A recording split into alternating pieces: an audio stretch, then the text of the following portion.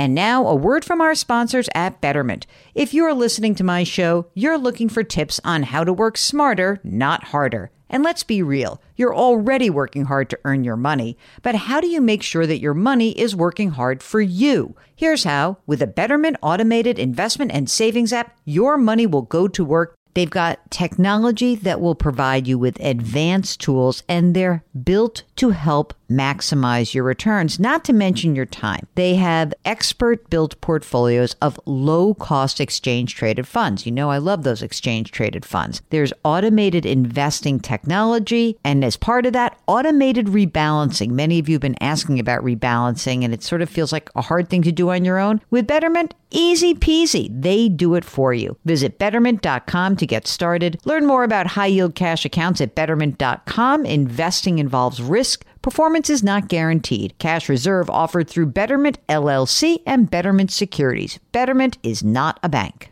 When it comes to your finances, go for the credit card that's always there for you. With 24/7 U.S.-based live customer service from Discover, everyone has the option to talk to a real person anytime, day or night. Yep, that means no more waiting for, quote, normal business hours just to get a hold of someone. We're talking real service from real people whenever you need it. Get the customer service you deserve with Discover. Limitations apply. See terms at discover.com/creditcard. Welcome to the Jill on Money podcast. It is Friday, February 26th, and we're so glad you're joining us today.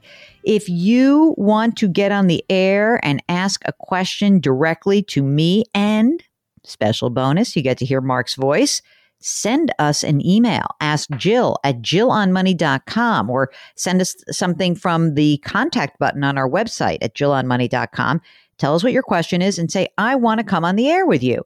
Maybe you wrote to us a while back and we were just jammed up and we didn't respond to you, and you now want to jump the line and now say, hey, I want to do this.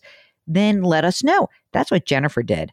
And now, Jennifer from Atlanta, all the circumstances of your life have changed a little bit. So good morning and welcome to the program. What can we do for you? Good morning, and thanks for taking my call. It was so good to talk to you and to talk to Mark this morning. My primary question is where we should be, my husband and I should be investing additional funds. And as you're right, our circumstances did change. My husband got laid off from his job on January 4th this year. Thankfully, he has gotten reemployed very quickly and started a new job just 2 weeks ago. Holy smokes. Let me ask you something. How did he get reemployed so quickly? What happened? Is he like a programmer or something? Like, is he in high demand? What does he do? He is a project manager for audiovisual, and he just has wonderful contacts, and he has a great reputation in his field. And within a few weeks, he had leads, and he started talking to people, and is already reemployed. And he's loving his new position. So it's great. Oh, that's so great! Congratulations to him. So that's fantastic. So, yes. How old are you guys? I am 48. He is 50. Okay. Do you have kids? He has 2 grown sons that we are not supporting. Oh, my favorite kind of grown individuals. That's fantastic. In his new job, how much is he earning? 82. You work as well. So tell me how much you earn. 146. A little bit about more details about real life stuff. Home, do you own a home? We do. We have a home that we just refinanced within the last year. It's worth about $400. We owe $260. It has now a 20-year mortgage at 2.75. Oh my God. Isn't it amazing to look at those interest rates? Just to say that out loud. 20-year at 2.75. Fantastic. Yeah, we couldn't pass it up. No, I agree. Tell me a little bit about how you've been managing your retirement assets. So on your $146,000, do you max out your retirement contribution? Yes, I have a work 403B that I max out with a TSP. So that's getting $19,500 a year plus some matching funds from work. They match 5%. We have additional funds with a financial advisor who's done really well for us. But he, of course, charges 1% of fees under management. So I don't know whether additional funds should go to him or whether I should put additional funds into my husband's 401k. How much money does he manage for you, the financial advisor? He has for us... In IRAs, we've got 272, a Roth, he's got 225, and some taxable brokerage accounts of 180. That IRA, that 272, is that from your husband's old retirement account? Those are old retirement accounts from him and from myself, yes. Okay. Is he eligible for a 401k in his new job? He is, but they won't let him contribute to it and they won't match to it until he's been there 6 months, so not till August. All right. Well, that's around the corner, basically. And he's 50, so he could put more money away. What else is going on that I should know about? Any weird debt that's floating around or any rental properties, anything like that? We have no debt other than the mortgage, credit cards, and cars are all paid off. Mm-hmm. We do have our basement we rent out as an Airbnb. So that almost fully covers our mortgage, and it has been solidly booked for 2.5 years now. What? Wait a minute. Amazing, I got to hear right? about this. Hold on a second. So it has a separate entrance? It does. It has a separate entrance, separate driveway.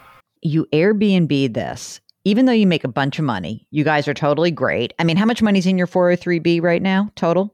About almost 200. I mean, you've got all these assets. What made you think about the Airbnb thing? You know, my sister-in-law brought it up, and I thought, why would anybody want to rent out our basement in the suburbs?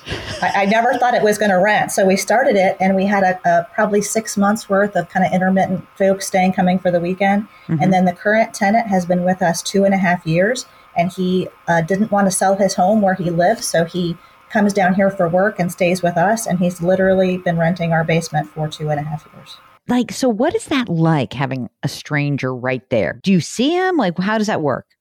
We do see him on occasionally. We see him when he comes and goes. He's been here long enough that we know him and his wife very well now. They bring their dog and we hang out on the deck sometimes and our dogs all play. So it's been really wonderful. When we've had short-term tenants in the past, sometimes we see them, sometimes we don't. Since they have their own entry, we can close ourselves off from them completely. So that's awesome. Well, good for you. I totally wouldn't do that because I'm like just a weird about those things.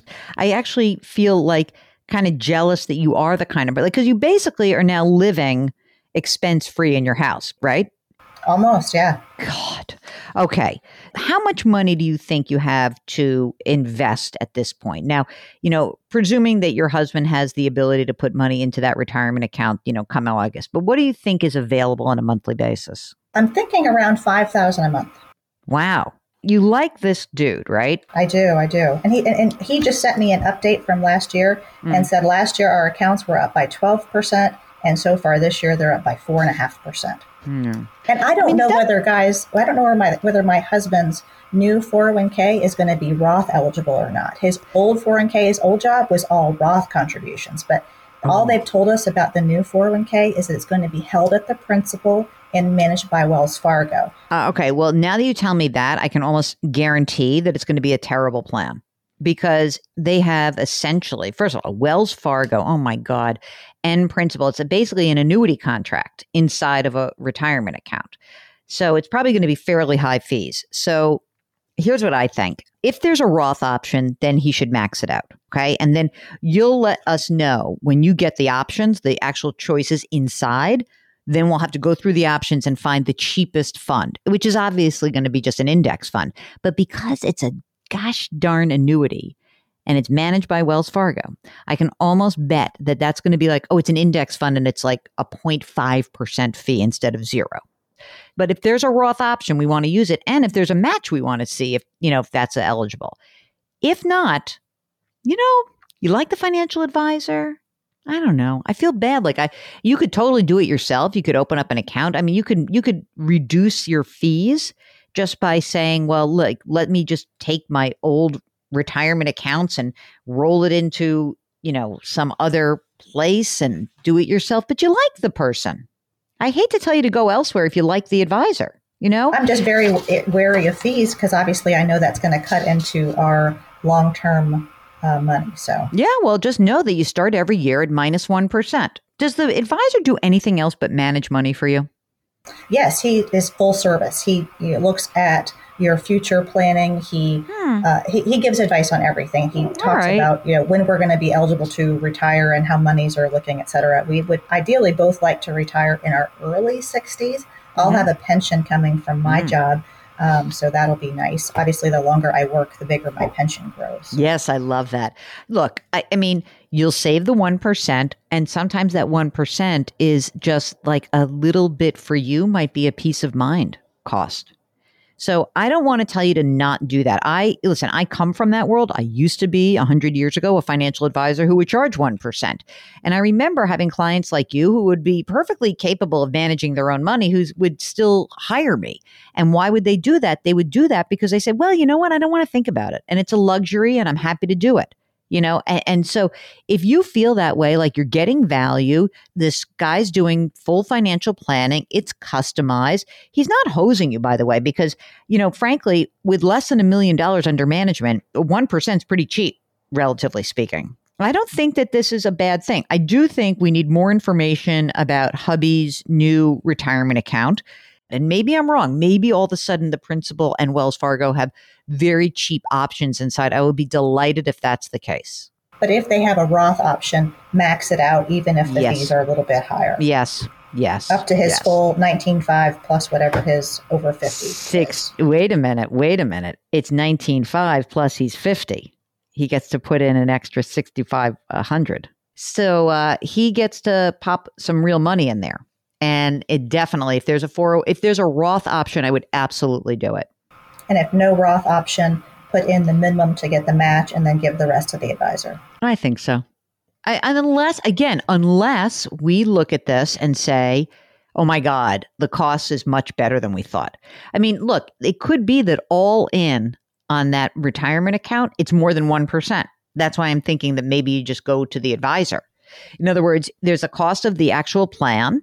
Essentially, it could be that, it's 1.5% a year for him to use that plan. And then all of a sudden that maybe the 1% is better for you. So let's see what that plan is, and then we can make better determination. Sound like a good deal? Sounds great. All right. Anything else that's on your mind? One other quick question, if you've got a minute. I wonder if I should change my allocation to my work TSP. Tell me what you got. So I've got 9% going into a Roth. Mm-hmm. 5% going in pre-tax, and then 5% is max pre-tax by my employer. You've got a bunch of money that's in there already, right? The 200. If you look at the 200,000, when you said there's about 200,000 in there, how much of that 200 is Roth? How much is in traditional? Roth is about 85. Traditional is about 102. I don't mind your split right now, actually. I mean, I would sort of lean towards if for example, okay, if your husband were out of work and your tax bracket dropped dramatically for some reason, it's never going below 22%. If you're in 22%, I'm fine with you being, doing all Roth. So I really am. But you've got like a nice allocation of pre and post tax. So in general, it kind of depends like if you're going to pop up in a tax bracket or not. So I think that the way you're doing it seems pretty reasonable to me. I lean more towards Roth as long as you're in 22% for sure. Got it. Thank you very much. If you would like to be like Jennifer, maybe she'll just give us lessons on how to get more comfortable with this whole Airbnb thing. Just give us a holler. Ask Jill at JillOnMoney.com. Ask Jill at JillOnMoney.com. And this virus is still raging. I know cases are coming down. I don't care. I've been double masking. I went to the grocery store at 6 o'clock this morning because I didn't want to be there when anyone else was there. And so I am washing my hands like crazy. I am double masking. I am maintaining my physical distancing. And if you can feel me out there, I am putting my hands metaphorically on your back. Could you do the same for someone else? We'd love that. We will talk to you tomorrow. Thank you so much for listening.